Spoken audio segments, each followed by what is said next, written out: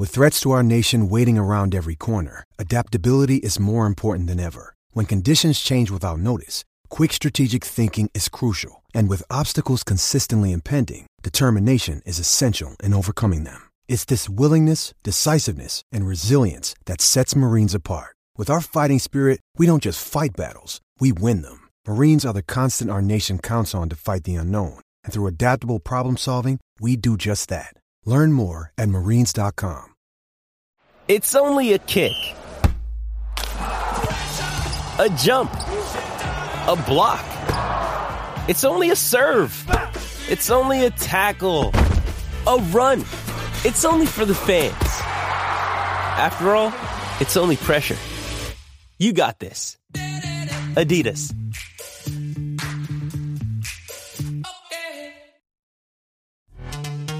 This episode is brought to you by Pepsi Wild Cherry. Pepsi Wild Cherry is bursting with delicious cherry flavor and a sweet, crisp taste that gives you more to go wild for. Getting wild may look different these days, but whether it's opting for a solo Friday binge watch or a big night out, everyone can indulge in their wild side with Pepsi Wild Cherry.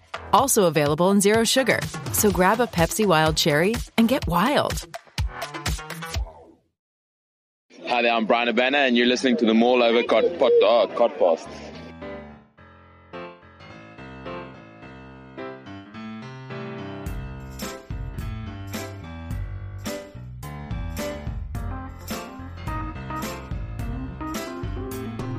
Hello and welcome to this week's Mall Over Podcast, the daily rugby podcast that gives you the news, views and opinion on the weekend's rugby action, all with a West Country accent. You can find us on Twitter, we are at Mall Over Podcast. We are Mall Over Rugby Podcast on Facebook, and you can find all of our podcasts on Apple Pods and Google and Anchor and lots of other places. I'm joined this week yet again by the Lensman. How you doing, Doug? Well then. And also by the nicest guy in Cornish Rugby Podcasting, Ben Eustace. Welcome. Right. All right. Yeah. What was that? Wow, that was some noise. That was just a noise, wasn't it? Sorry. That's all right. Do you want me to try again? No, you're fine. Yes, try again. Now, do it now. Hello, everyone. You got to be nice. Hello, everyone. How are you? Oh, very good. Very concise. The farm vet's not here. He reckons he's got some kind of presentation to do, which isn't rugby related, which is very, very disappointing. Our Mrs. Farm Vet isn't around to take care of his children, which should be in bed by now, but that's his choice. Not going to tell him how to live his life. You could argue he's made better choices than you, Russ. I mean, it's not. I'm not going to argue that, mate. It's not an argument, is it? It's you can't argue. You can't argue facts. Although I'm sure some fucking pricks might. You never guess what I did at the weekend. Just before we get into anything. There goes the 40-minute podcast. Well, I'm not gonna go right into it. Why don't you tell us what you did, Russ? I'm not gonna go right into it. All I'm gonna say is that following on from the Mall Over Invitational, got a bit of a thirst back, didn't I? And ended up going training on Thursday and made my third first team debut on Saturday for Newquay Hornets first team. Off the bench, 40 minutes at 12. And Newquay picked up their first win of the season. Coincidence? Yep. Yes. Absolutely, exactly. But, literally a coincidence. Literally. I mean, literally a coincidence. Yeah, but I really enjoyed it. And it was like the ironic, some might say. Some might say ironic. Well, define irony. That's a problem, isn't it? The 10 rain on your wedding day. The 10 that's Aaron not irony, Simmons. that's coincidence. Oh, fucking hell. I'm just going to keep talking over to you until you drop it. I'm going to keep talking over you. The 10 and the 13. I'm not buying a mini metro. I'm not buying a mini metro. Were the 10 and the 13 for Newquay had a combined age of 42 years old.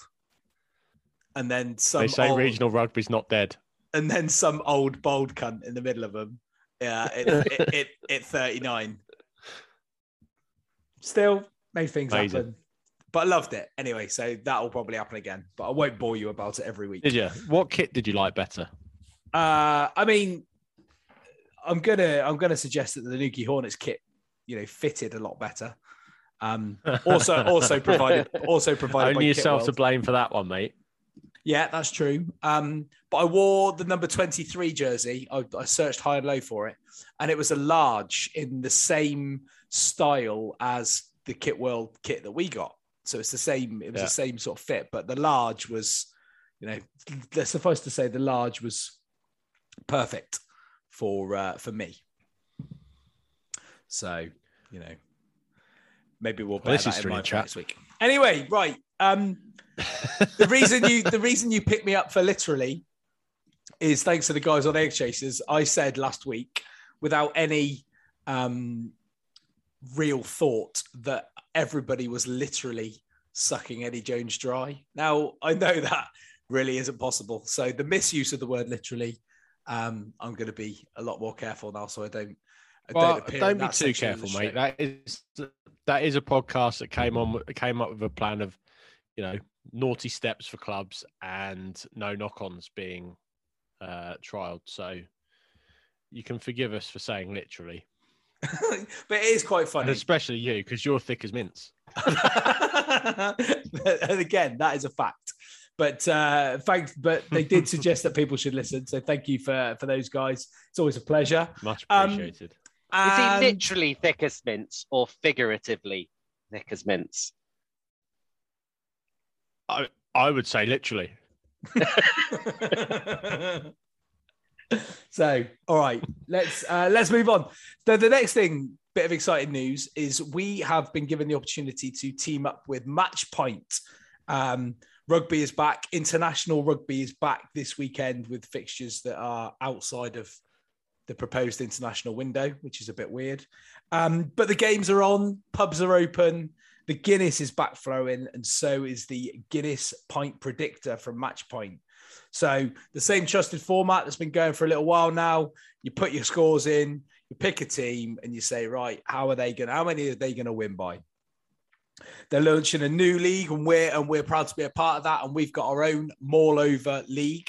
So when you go into the Point Predictor, all you need to do is search for the league Maul Over, join that league, and all of you guys that listen to us, as well as us, and anybody else is welcome that you can pit your wits against, and to see how we'll get on with predicting some of these awesome internationals. So just make sure, as I say, go and search Maul Over and you'll find our league. There'll be some prizes. Everybody that signs up to Matchpoint before the 31st of October will get a free pint of Guinness at a local establishment near them that sells Guinness. That's part of the Matchpoint promotion. And there will also be a potential for a prize or some special prizes for the winners of the Maul Over League. So head over to Matchpoint, search for Maul Over, and see what you can come up with. There's only 2 games in this week's predictor, which is Scotland versus Wales, Scotland versus Tonga, and Wales versus New Zealand. So Ben, what have you got for Wales versus New Zealand first of all? I'd say New Zealand by 18. New Zealand by 18. Doug, what you got? I had New Zealand by 40. By 40? Yeah. I mean, that would be tremendous, wouldn't it? Just to see the Welsh get an absolute pumping. I mean, that's winning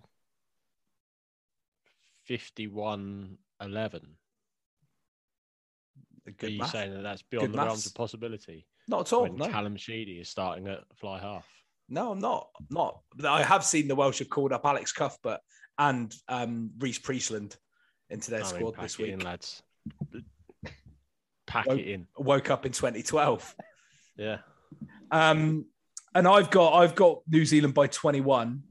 And then I've got Scotland to beat Tonga by 16. I mean, I don't really know what sort of team Tonga are going to turn up with. Not a very good one. That's pretty accurate, but we'll see. But they're always pretty physical, aren't they? An absolute toweling. All right. So what have you got the Scotland score to be? I can't remember. Let me open the app, Russ. Why don't you open the app and tell us how easy it is? I have got. Let's have a look here. Ben, while Doug's looking, a bit like his any other business, we'll go elsewhere. What have you got Scotland Tonga to be? Scotland by 45. By 45. 45. Yeah. Yeesh. I've got 25, Russ. I mean, I was a little bit more conservative. I've gone Scotland by 16 because Scotland are also pretty pish. So, you know, let's see what happens. So that's where we are for this weekend. We'll be keeping up to date with the points predictor every week. And as we go through the autumn internationals, we'll keep you updated as to who is top of our league. Right, shall we have a bit of a chat about some Premiership action? This Friday night saw Northampton take on Worcester at Franklin's Gardens. And a bit like, well, the story of Worcester's season, really. They got an absolute arse in. They had all the big guns back. I know Kovacic was playing, Van der Merwe, Baldwin. But how can Worcester continue to be so bad, Doug, do you think? Because they're badly coached, Russell. Thank you, Douglas. In what way do you think they're badly coached? They don't. Did you watch United against Liverpool yesterday? I did. So it was Gary Neville was at real pains to admit that United aren't a pressing side. They're trying to press, but they can't. And that comes down to coaching. That's bad coaching. There's no other word for it, really. And with Worcester, you don't... what are they trying... Again, there's an identity crisis in several... Bad teams in the Premiership have identity crises. And you get the impression with Jonathan Thomas that he wants to be this like cerebral, forward-thinking kind of new age coach. But every team that I've seen struggle in the last decade of watching Premiership rugby that have then gone to not struggle have realised that the way to do that is just to be fucking horrible. Look at Leicester. You don't get out of it by signing players like Van der Merwe and the scrum, what's his name? Hines. Willie Hines and Will Chudley. That kind of player isn't going to turn around the bottom three team into suddenly being world beaters. Let's not forget that they were playing a Northampton side that they made look like the 1980 All Blacks. That is true. Did I say United? I meant Northampton. But that Northampton team is there for the taking if you match them physically and don't give them the space to play the game that they want to play. But Worcester never actually tried. I can't remember a passage of play where you thought, so this is what Worcester are trying to do. Because they seem to have nothing in the forwards and they seem to have not a great deal of idea in the backs. And I feel sorry because I think that fly half, Finn Smith, is a talented player. Right? You know, I did like that Twitter thing going around of Dan Bigger and him having a chat at the end of the game, you know, with all those self-flagellating, you know, rugby values and all this tweets that, you know, make you want to be sick in your own face. You know, did you notice how they were perfectly framed, both looking at the camera? Yeah. Absolute setup. Yeah.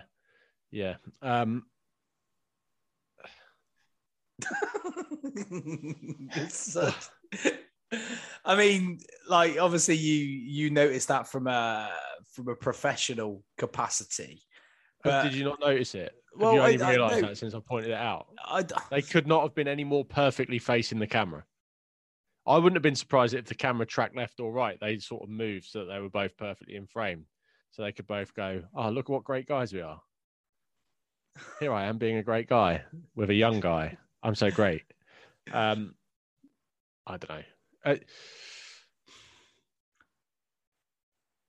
It's increasingly tough to listen to directors of rugby come out on the end of 50-point arsings and try and put a positive spin on it. I think it's high time that some truth bombs were laid out in public, because for all these sort of thoughts about how they're protecting players and they're doing this and that and deflecting, maybe some of these teams just need to be told, you're pretty shit, lads. Get a fucking grip or you're out. I mean, Alan Solomons has been. I was just trying to work out when he took charge of Worcester. So, Alan Solomons, 1387, I think. Well, fuck me. May as well have been. He's 71 years old. But he's been the Worcester director of rugby since 2017. Would you be surprised, though, if you looked up Alan Solomons on Wikipedia and it said he's been in charge of Worcester for 10 years and is now 39? No. Just 10 years of coaching a Worcester Warriors team age you like the Emperor Palpatine in Star Wars. Oh, fucking hell. I think it's tough being a Northampton fan, but, because I've always said that it's not the disappointment, it's the hope that kills you. Yeah. But at least with Saints, we've got a little bit of hope. I don't know what Worcester fans hang their hat on. They go to that horrible stadium which is always cold. And if it's not cold, it's raining. And if it's not raining, it's windy. I've never been there on a nice day. It's in the middle of nowhere on a motorway junction. There's a bloody motocross stadium or arena over the back. So all you can hear all day is like that. It is thankless being a fan there. There's a very nice coffee and donut shop down the road, and there is a really nice burger gaff about 20 minutes away. That's all I can say for Worcester. In Evesham. Yeah. I don't know how they get through the seasons. What do they, you go back 15 years when Pat Sanderson was there and it was Marcel Garvey on the wing, and who was the Australian fella they had at fullback, and they were still shit. They've done nothing. They've done nothing for 20 years. What are they adding to this product? Well, that said, if I have to work on one of their games, I think they're all lovely. But you're right.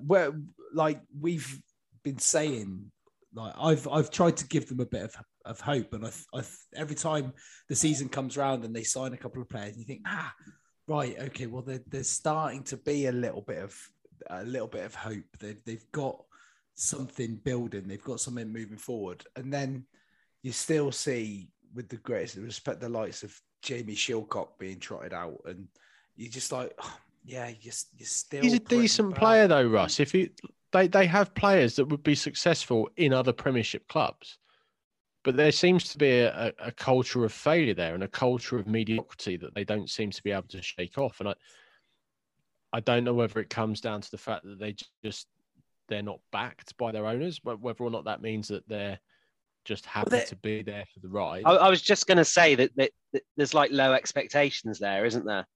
Mm. It's like, what do we want from this season? Well, not get relegated. Well, if not getting relegated is your ambition for every season, then it makes this season pretty easy, doesn't it? Well, this will be the third, the third season that they won't be able to be relegated. I mean, won't it? Did you see the bigger try? I mean, you'd be furious at an under-14s team for conceding a try like that. They all just turned their back on a penalty 10 metres out, and he tapped and ran past players that had their back to him. And I just thought Worcester were just slow all game. Their line speed was slow, and there was one break down the wing where I can't remember now if Northampton scored or nearly scored, but the whole pack just sort of turned on their heels and jogged slowly backwards. It wasn't that they were chasing back to get to the corner flag. And they were just slow in mind and body. And I don't think they were the only ones. I thought Exeter's line speed was pretty slow by their standards on Saturday. But it was a bit disappointing because you couldn't really judge Northampton's players on that performance because it was too easy for them. You know, Laws looked really good, but you know they took him off just after half time because the job was done. And you know it would have been interesting to see the lad Freeman, but he was under no pressure for the whole game. He just helped himself to 2 tries. There was nothing, you know, no jeopardy there. You know, even good players, you know, like Kovacic was falling off tackles. They were just bad. I don't understand it. Like Francois Venter is a good rugby player. Ollie Morris was a good player. Venter played at inside centre, and he had 8 meters gained on 9 carries. Surely it's harder to only have 9 carries at 12 than not, right? I don't like. What are they doing? How are they? What are they trying to do as an attack? You know, Rory Sutherland is a good player. Christian Judge, when he played for Saracens, is a good player. Graham Kitchener is a good player. Sam Lewis is unbelievable. I'd have him in any. If I was starting a team, he would be one of the first, you know, people I'd want. I think he's criminally underrated. Kovacic is a great player. Baldwin was on the bench, didn't come on. Ethan Waller was good at Saints. You know, these are all players that can do a job. I can't decide what they're trying to do as a squad. Maybe that's the problem is they can't. I mean, I know, again, reading Wikipedia, on Alan Solomon's Wikipedia page, right, there is a lot of black and white photos. Well, there is a lot of black and white, but it says Solomon's approach has been described as his philosophy on rugby is to get things done well, work hard, and everything else falls into place. I mean, is that an actual philosophy? I'm guessing not, because it's on Wikipedia. Solomon's normally focuses on the group rather than picking out individuals. Well, you know. I mean, pick out individuals, tell them they're shit, put a rocket up their ass because they're not playing very good rugby. Doesn't mean anything. It's quite simple. Very odd. It's very simple. In fact, yeah, every single person in the Saints backline in that game had nearly 50 meters of gained meters. Yeah. I think if you went through any Newcastle, what am I on about? Any Premiership club and said, name a player, like a stalwart player from that club, you could just pick one out of midair, you know, like a standout player. But I don't think you could do that for Worcester. Who Sam Lewis. He's unbelievable. He's the only one. Right. Yeah. I mean, like, but you go through every other team and you'd have like, you know, George Ford or Farrell, or you know, there'd be a player that you can sort of springs to mind instantly when you say the club. But with Worcester, I don't think that's the case. Or you know, Lewis comes to your mind because you rate him highly, don't you? But yeah, you know, if you stopped a man in the street and said name a Worcester player, tends to be. Like, well, unless that man was walking outside of a rugby club, yeah, he probably wouldn't be able to name you a rugby player in the Premiership, full stop. Yeah, but Worcester tends to be, you're right, there are players that are synonymous with certain clubs, aren't they? There is nobody that stands out as somebody that is directly synonymous for Worcester. There would be people that have been through Worcester that have gone elsewhere and might have been successful yeah, that was the point I was trying to make, Russ. Players go through there. Yeah. The first player that comes into mind. They either go through there or they end up there. Yeah. Well, and they do have a lot of, say, journeymen, but like, you know, we've talked about Baldwin, who's still a very good player. You mentioned Judge. Kovacic is back there now. Fucking Chris Ashton. Who's the other guy that isn't playing because they have been made themselves unavailable for selection? But Garvey. Oh, Matt Garvey. Or loads of players in their sort of early 30s that are just stringing out a career. If you said Worcester to me, I think the first player that comes to my mind is Ram Man. Duncan Weir. Yeah. Yeah. And he don't even play there anymore. Exactly. Yeah. My question would be, what do they add and what is their value to the Premiership compared to what a club like Cornish Pirates or Jersey would bring to the Premiership? It's a good question. And there is, because when you think about the geographical catchment area of Worcester, right? There are a lot of clubs within 50 mile of Worcester. A lot. Gloucester, Bath.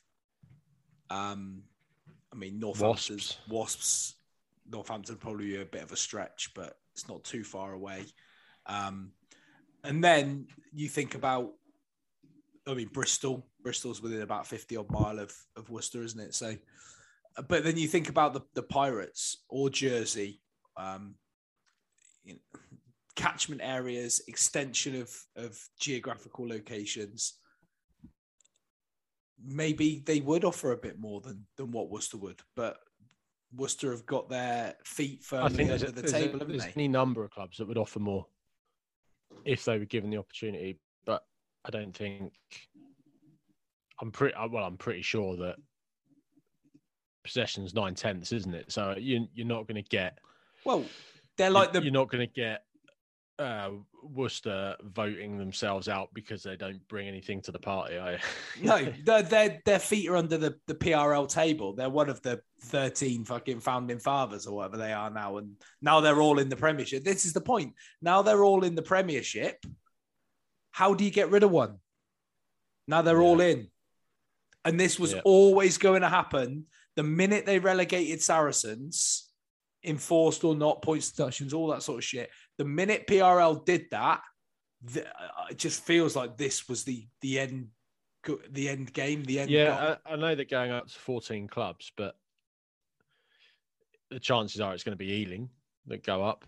Yeah. But you look in the Championship, and to me, if I was like Roger Goodell for the Premiership, I wouldn't want Ealing in the Premiership. They're not going to get a crowd. If you got Cornish Pirates in the Premiership, having been down there and played rugby down there now and seen what the clubs are like down there, I could see them getting 10, 15,000 a game down there easy if you gave them the proper facilities. Yeah.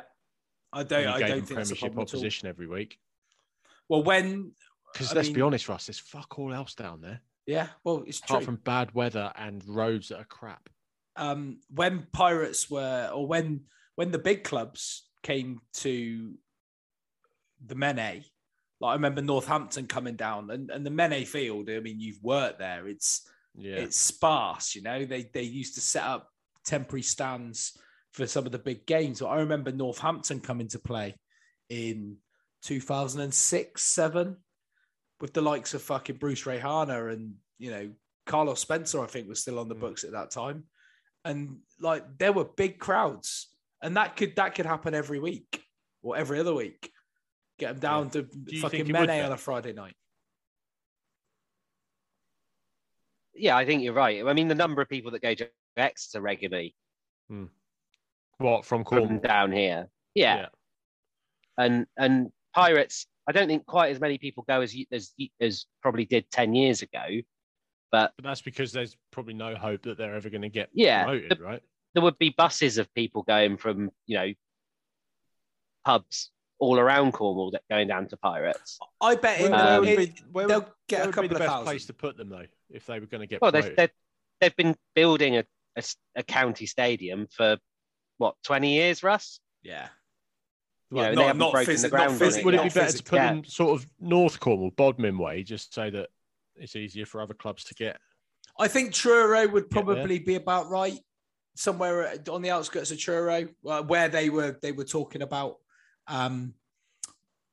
Langarth is the place, but that was always just off the A30. Close transport links, park and ride nearby, all of that sort of shit.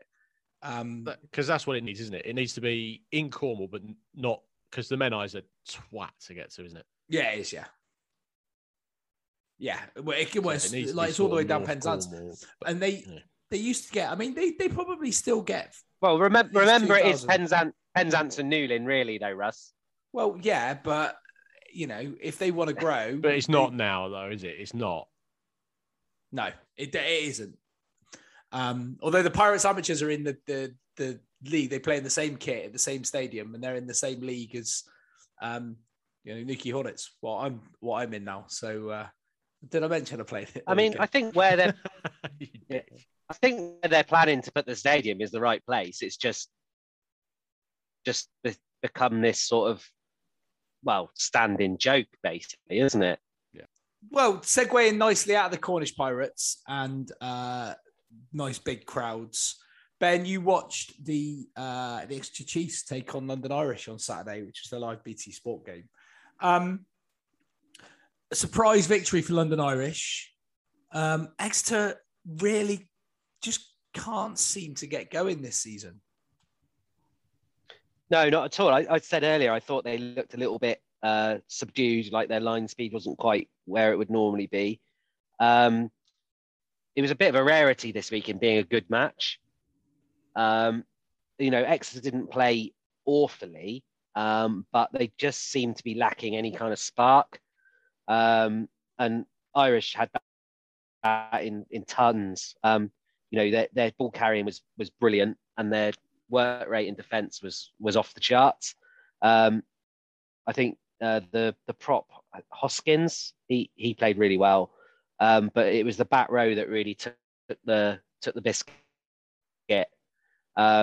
Rogerson just everywhere. Tuasui is an absolute monster, and he was just smashing people right, left, and centre. And he's also thicker than Russ. Yeah, but they used him as in the best way to use a player like that, which was just knock people over, mate, and he certainly did. And the lad Pearson, after about 20 minutes, there was a big blonde lad running around at 7, and I kind of assumed he was a South African that they picked up from somewhere. But he was a youngster on debut, and he was just all over the place. He was brilliant. And they never let Exeter settle. They were just knocking them backwards on the gain line with their ball carrying all the time. And Exeter just never quite looked settled. They've dropped more passes and made more sort of silly errors than probably they would make in a month normally, or in previous seasons. And it was all credit to London Irish, really. I thought I was quite impressed with Hassel Collins. He's bigger than I remembered, and he carried very well. And Exeter, they're just a little bit, I don't know, like we've said with a few teams, like the sprinkling of sort of stars that most teams have, that it's getting less and less. Do you think they could be suffering from a bit of fatigue over the message?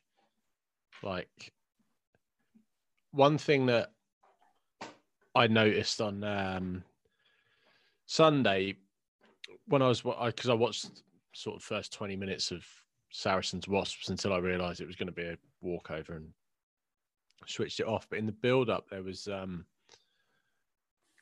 can't remember who it was, but there was a post-match interview. Oh no, sorry, it was at my game at Bath Quins.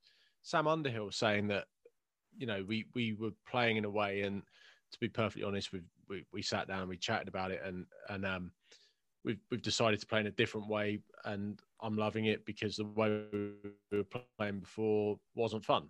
And could it be that Exeter have won everything now, playing the way that they're playing, and there's just a little bit of as I said, message fatigue, where they're just, we get it, Rob, you want us to do this, Christ, it's boring for us, but we've done it for 3 years straight now. Maybe, and also maybe that is also stemming from the fact that a couple of those rule changes almost directly mitigate against Almost so you know how the NBA makes rules and then names them after the players they were designed to fuck over. Yeah. The Cowan Dickey rule. That's and maybe they are. Well, what's the point of this? If it's being mitigated against, because the dropout for being held up. Exeter do get held up a lot because they're at close range so often, and also the latching thing. So, maybe a mixture of them, Doug. And also, just look at that team. It's not quite as all-conquering as it used to be at the moment. They've got some injuries. They've had a few players leave, but Skinner, Capstick and Simmons isn't quite as intimidating as Armand in his prime with Simmons and Ewers, for example. Here's a question. I really believe in that Capstick, though, and he was an England under-23 player. I don't think he's the issue. I think... No, I don't think he is, but I just, they did have I think bigger names at one stage. Yeah, I think so. We got a question from AKA WD40, long-time listener, first-time caller, who says, who out there can Exeter get in to replace Dave Ewers when he is rested/injured as they fall to pieces without him? Now, I don't think it's necessarily specific to Dave Ewers, and that leads on to that point you were just about to make about Capsick or around that. When Exeter they've had the big ballast Dave Ewers, but they also had big guys, powerful guys in the second row, the likes of Kirsten, and what I think, I don't know whether Will Whitty is of the same level, should we say. The try he scored against Sale the other week was sublime, but he's not offering the same level of ballast that the likes of Kirsten, the likes of Gray. They're missing Johnny Gray, and obviously Johnny Hill they've been without for a long time due to Lions layover. He then played against Wasps. He obviously played on Saturday. They've been without Sam Skinner, who was back on Saturday. I just think they lack that size. And when we've talked about Sam Simmons previously, Sam Simmons has thrived when he's got those big, heavy ball carriers around him as well. And that's been a sort of slight criticism when he hasn't had big ball carriers around him. Can he still be as effective? And I think where Exeter are struggling is with that lack of power. And if they can't get the front foot ball and the ball over the gain line that they're used to, then, they become a little bit toothless because their secondary game plan isn't brought into effect quick enough. Yeah, I think you're right. And they're without Ewers and Cowan Dickey, who would probably be their most sort of powerful players. Simmons has got a huge number of plus points, but running directly through people isn't one of them. Ewers is almost a kind of throwback player, isn't he? Really. He's almost a pure ball carrier at 6. He does his share around the pitch, but if you had to pick his one sort of defining characteristic, it would be carrying the ball. A lot of 6s are more all-round players now.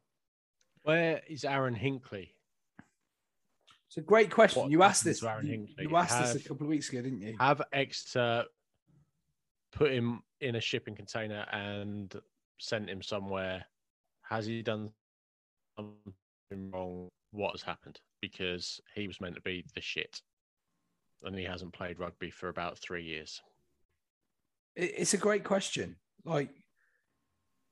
He's barely played any games.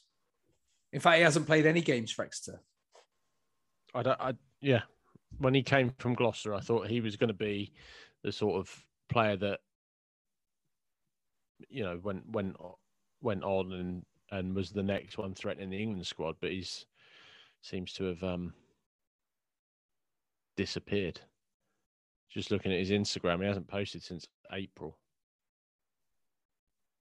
He played a couple of. No, he's played a handful of times. September, sorry.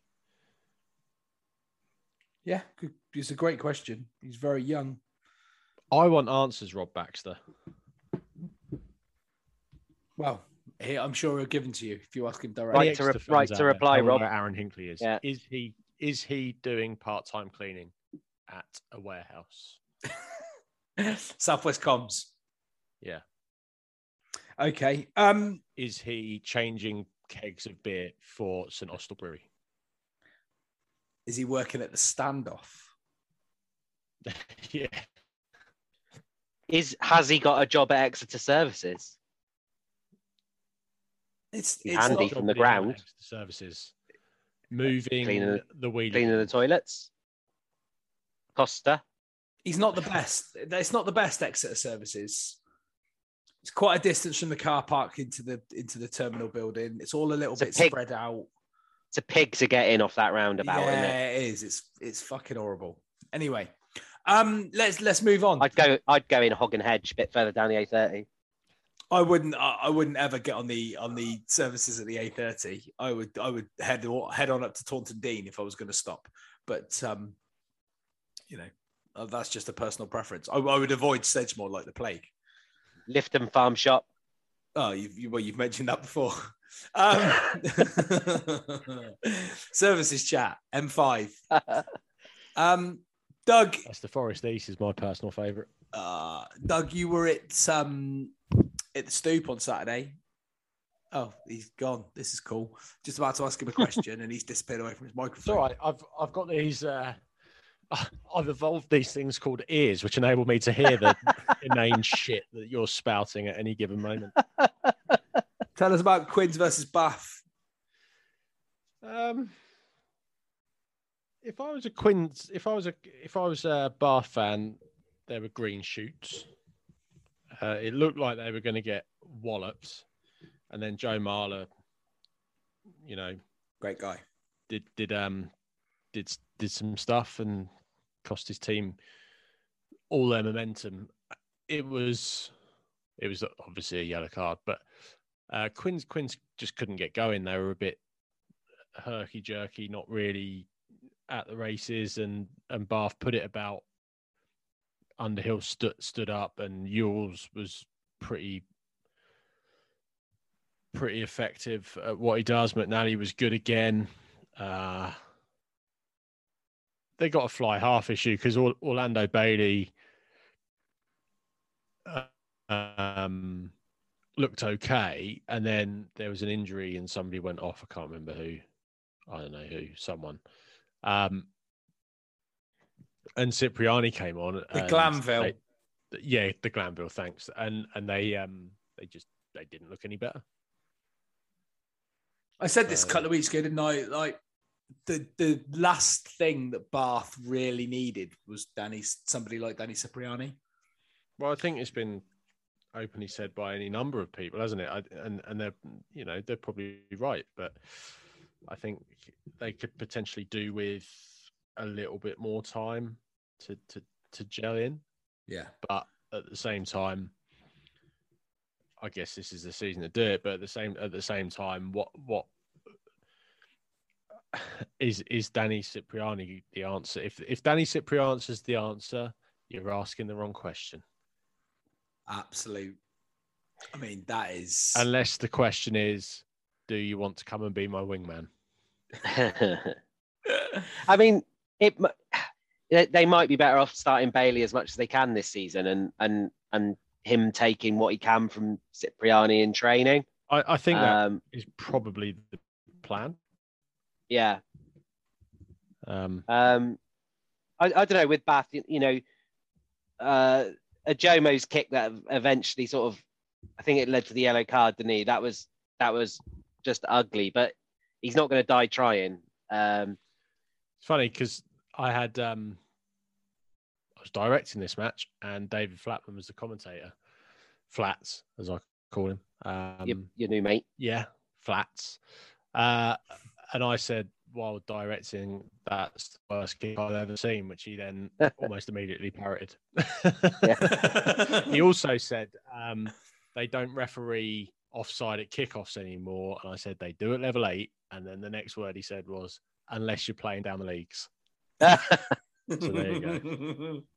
So what we're saying is that David Flatman is taking commentary advice from Doug Andrews. Just nicking all my best lines, mate. Just nicking all my best lines. Well, at least we know where they come from now. And he did say that he was heavier than every single person in the Bath pack.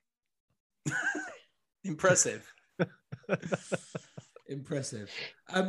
Other than Abano, that it's not the biggest pack, is it? No, and the concussion warriors and the save the players from themselves crew would have had a field day with Abano during that game, because he went down in one of those sort of off the ball kind of crumpling motions and was on the floor for about 10 minutes with people around him tending to him, and then out of nowhere he just got up and went, yeah, I'm fine. And the first thing he had to do was go into a scrum. And I was, we're chatting to Flats on just chatting to Flavor on the on his lazy button, so he can talk to me without going through the mic, without being live. And it was like, this is surely ridiculous, because the point was, even if he could support his own weight, Will Stewart wasn't going to go easy on him. It's like, oh, yeah, I know you've been on the floor with a bad knee for 10 minutes, Benno, but I am going to put your head through your arsehole here. Which is harsh because they're on the same team. You mean Marla? Marla, yeah. But yeah, there's no need for that, Ben. Sorry, mate. Can we remove the title of Nicest Man in Cornish podcast? Doug, if I didn't do it, someone else would do it on Twitter. Yeah, you don't want it.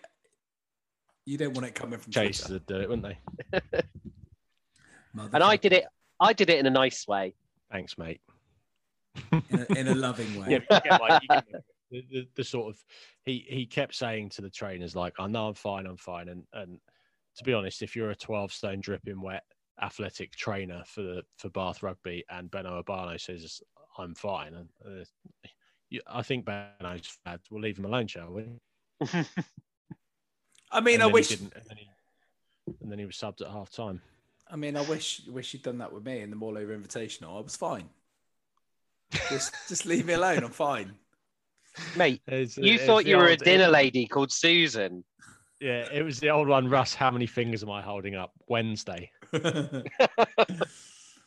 Very good. There were a couple more games on Saturday. Leicester keep winning, keep beating Sale. I don't know Sale are an odd one. It's a weird season, isn't it? It's almost like having no relegation just makes teams, careless. Yeah, you've got a couple of things you want to say about the way the Premiership is kind of segregated at the moment, Doug? Around the teams. Well, I think what the no relegation has done is, or has, because there's no minimum spend, isn't there? Is there that I'm aware of? Are either you aware of a minimum spend? Well, no, just a cap, isn't it? I guess it's just an upper cap. There's no lower cap. So if you're a club, for example, like Worcester or I don't know, Gloucester, who may or may not be struggling financially, and you're in a period where there's going to be no relegation for 2 years, why would you spend up to the cap? Which has a knock-on effect then of making an already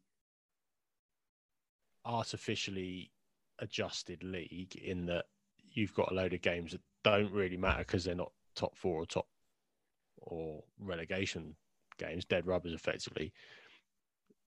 You're then segregating that into teams that aren't spending and teams that are spending. So you're going to have effectively 2 or 3 leagues within the league. I would guess that Bath aren't spending up to the cap at the moment. And I'd probably argue that they are one of the clubs that are sort of more, who would have been more financially impacted by not having fans in. Same goes for Worcester. They cannot be spending up all their money, and it's just making for like a subdivision in the Premiership that just, when you've only got 13 teams, it means that 2 or 3 games a week are blowouts. So it's not a good look, really. It's spoiling the. As a fan of the game, you want games that are competitive, and it's supposed to be the most competitive league in the world, but it's starting to take the look of, it's starting to feel a bit Pro 14-y. Yeah. With Worcester and a couple of the other, Newcastle fulfilling the role of the Italian teams, and then the next tranche of teams like Gloucester. Are your Scottish teams? You could argue a couple of other Bath fulfilling those world teams, and then you've got the Irish teams with the sort of north, the Sale, Exeter, Bristol. You know, I think that's an unintended consequence of all this no relegation. And which team in the Pro 14 were systematically financially doping their players? Leinster, that's right. Yeah, sorry. Yeah. State-sponsored rugby. State-sponsored rugby. Sorry, I just wanted to make that direct comparison. Do you not think though? Perestroika. That is it. I don't even know what that means. No, it sounds. Do you not think now that what Saracens? Do you not think what Saracens are doing now shows that financial doping didn't make a great deal of difference? I mean, no, because they've still got because Ben, they've managed to cook the books now, and look, I'm on record for all of the people that support Saracens. I'm talking to you, that weird guy that lives up in the fucking lakes and grows flowers or whatever. That stuff's in the past, in the rear view mirror, but they wouldn't have the squad they have now had they adhered to the rules when they were developing that squad, because they've managed to cull enough off the wage bill by getting rid of players either naturally or by just getting rid of them to facilitate the squad they have now. I mean, does that make sense? Yeah, it does. Yeah, that does make sense. Like Barrett retiring and yeah. So they were Rhodes, cheating players really like they were developing this squad, and then they've Skelton, gone, right, well, we've got all the players we wanted, get rid of all the rest, and we're still left with this amazing squad that we wouldn't have had if we'd have been playing by the rules. And I think now they are. Yeah. And the squad, obviously, with all the credits they receive for the England boys, and you know, it'll only be a matter of time if Mako and Billy are not getting picked. They ain't for England. They ain't hanging around at Saracens. That's a fact. They'll be gone. Well, they've made a lot of money, haven't they? And, and God knows what they've got in their back pocket from old matey boy. You know, I wonder how many times they've been to the chip shop and found a brown envelope with 50 grand stuffed in it. You know, deep fried 20s, deep fried purples. Yeah. Anyway, but we don't know, or we're not even going to get into Saracens. There's your episode title, anyway. Deep fried 20s. Right. Anyway, let's move on. Saracens are looking very, very good. What is your opinion on Tightgate? Max Malins was wearing some tights, scored 4 tries. I think Mark Atkinson was wearing some tights at Gloucester. Now they've got an artificial pitch. Johnny May had some on. Johnny May. I've seen enough pictures of people. There was one of Alex Mitchell when Saints played at Sarries, and his leg basically looking like a elephant leg in a kebab house. Yeah. I couldn't care less. Wear what you want, boys. Yeah. Like he scored, Malin scored 4 tries. Like what are you going to do? Like whinge about him wearing a pair of trousers? I mean, maybe get like a red pair just so it doesn't look like a tracksuit. But you know, it's not the end of the world, is it? There is a reason American footballers wear the stuff they wear. because they play on that stuff all the time and it mangles them up. Yeah. And you think about doing it they're doing it potentially week in, week out. I've played a few, like you play 6-a-side up on the AstroTurf Summit and you inadvertently lose your balance because you're an incoherent fucking mess. And you graze your knee and it fucking hurts when you just do it once, let alone playing rugby on it every other week for a whole season.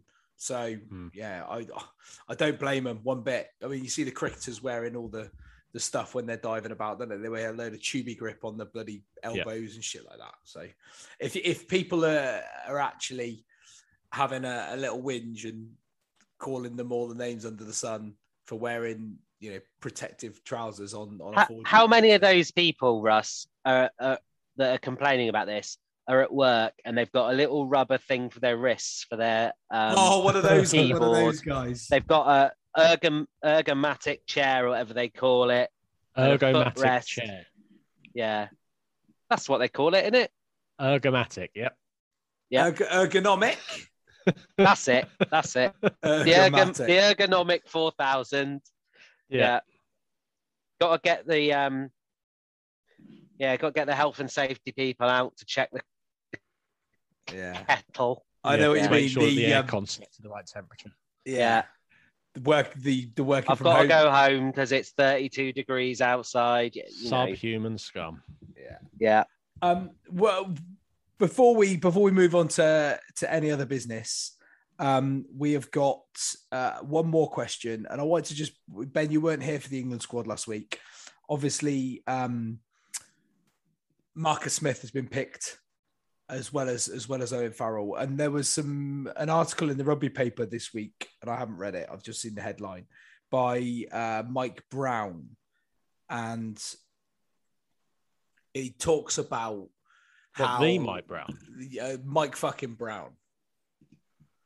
And he says, or as an interview with him, he said about when the resurgence of Danny Cipriani, when he came back for that South Africa tour, and he was playing 10 and Owen Farrell was playing 12. And basically Farrell's alpha male-ness, his leadership-ness, stunted any creativity that England team could have had, because Cipriani wasn't allowed to play the way that he wanted to play at 10. So Farrell was still making all the calls. Farrell was basically still in charge, but Cipriani was playing 10.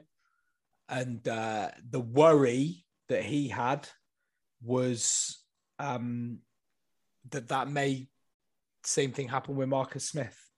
So Steve Hacking has asked, is there a risk of playing that Smith and Farrell, like lots of people have predicted, is just a Gerrard and Lampard type conundrum? Better to bite the bullet and choose one at 10 and pair with a specialist 12 like they both do for their clubs. So do you think we'd be better off at the moment without Owen Farrell, even and playing Marcus Smith at 10, or having Marcus Smith on the bench and playing Owen Farrell at 10 with Tuilagi at 12, Ben? I think Smith's got to start. I think he's playing so well that they'd be mad not to sort of ride that wave. I mean, Mike Brown was there, so he knows what went on, but how much of that comes from Eddie Jones? So has Eddie Jones had a change of heart now where it's like, well, we'll let him run? My only sort of caveat on it is England always look better if Tuilagi's playing. So if you go Smith, Farrell, Tuilagi, they're going to look good, because that England game plan is still based on Tuilagi smashing holes. I personally would pick Don Brandt at 8, so he's got a familiar face at 8 as well. And I think, again, it's a player that's playing so well, he needs to start. Is it a risk Farrell might do that? Maybe, but I think it would come from Jones if he did. If Eddie Jones told Farrell, let Smith do what he wants, he's going to do it, because he's a team player at the end of the day. My major sort of wish for this England team is that Stewart starts. That's you've got a proper all I hard want on to for see. Stewart, haven't you? I absolutely have. Yeah. That's fine. I think what I would like to know about that is how much of that is just Mike Brown burning the house down on the way out. I think Mike Brown's bitter about a lot of things. Yeah, it could be that also. 100%. I don't disagree with that at all. Who knows? I just, it does curry some favour that it might be true. It might not be. I think, like say, you got to take it with a pinch of salt, haven't you? Right. Any other rugby related matters that you want to chat about this evening? Anything else? What was the point of that absolute shambles in America last week? Who got anything out of that other than USA Rugby making a few quid? I could argue that it's even happened to the detriment of USA Rugby. Yeah. So it's even taken away from USA Rugby of what they were building, what they're trying to achieve. I mean, the most pointless fixture. 106-14 or something, was it? Like, yeah, makes no sense. Makes no sense at all. My only hope is that how many people were there? I don't know the answer. Well, that's a good question, Ben. I don't actually know because they're trying to get a Rugby World Cup, aren't they? So, the success of that fixture isn't how many points America scored; it's how many people turned up to watch it. But I would literally rather watch Russ run out for 40 minutes than watch USA against New Zealand because it's likely to be more competitive. It says over 40,000 fans in attendance. Can't see. That was from a Reuters article, so I don't know the exact attendance on that. But it feels a little bit pointless. My only hope is that New Zealand can come to Wales and do the same to them at the weekend. That'd be pretty decent. Could you imagine if they hung 100 points on Wales? I don't think I'd ever stop laughing. It'd be so I don't good. I think I'd go out and not come back until Thursday. Honestly, so good. Probably in Wales. I mean, yeah. Sam Whitlock played in that game. He must have just been. Yeah. Just what am I doing here? I've got. Well, he would have got. I'll tell you what he was doing there, picking up an appearance. Well, yeah, very true. Yeah, 100%. Capped International. Thanks very much. Get me on that. Get me on that flight to Cardiff.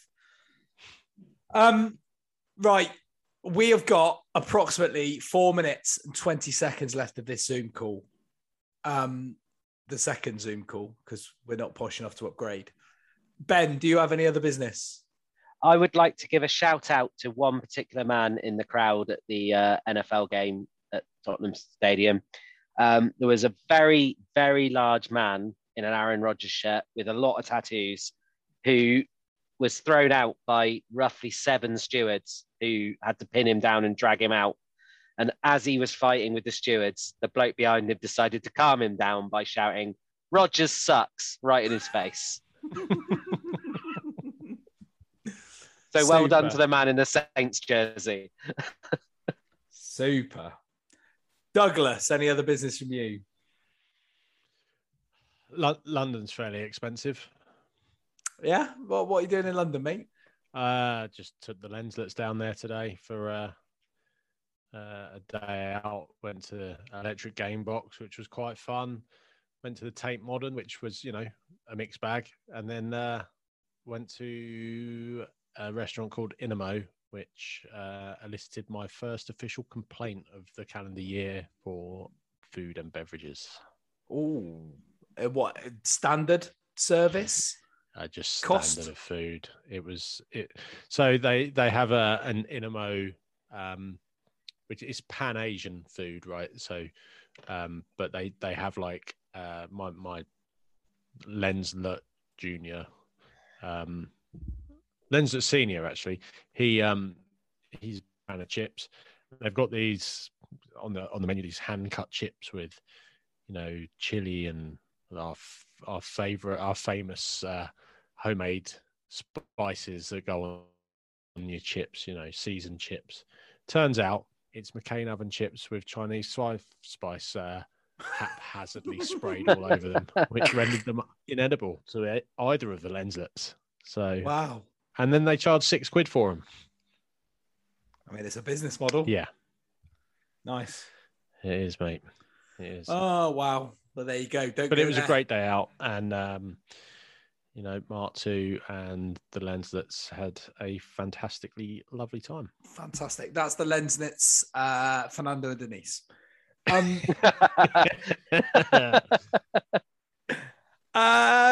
My other business, I haven't really got anything. Although I am fortunate enough to be on a last-minute flight to Portugal tomorrow evening to go and play golf for a few days. I don't know if you could tell about Russ's motivation levels for this podcast tonight. But yeah, so I'm off to Portugal. Can't wait. 23, 24 degrees out there. I've got the paint roller and the Factor 50 at the ready. And yeah, go and have a few days. Hat, mate.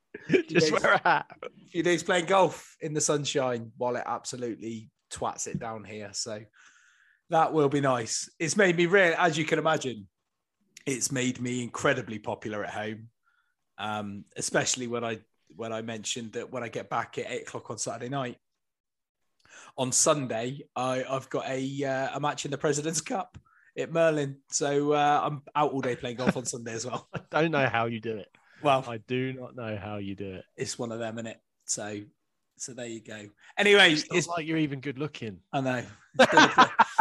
Or have a big dick. You can definitely do better. Oh, 100%. So with that in mind, we'll all be back next Monday with some more chat about some more stuff. And if you like this, please come back. Go well.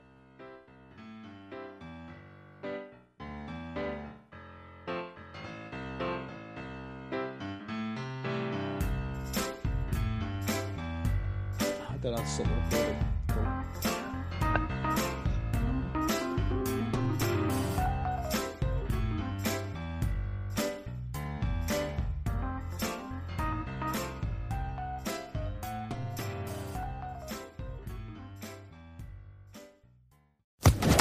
Social Podcast Network. With Lucky Land Slots, you can get lucky just about anywhere. Dearly beloved, we are gathered here today to... Has anyone seen the bride and groom? Sorry, we're here. We were getting lucky in the limo and we lost track of time. No, Lucky Land Casino, with cash prizes that add up quicker than a guest registry. In that case, I pronounce you lucky. Play for free at LuckyLandSlots.com. Daily bonuses are waiting. No purchase necessary. Void where prohibited by law. 18+. Terms and conditions apply. See website for details.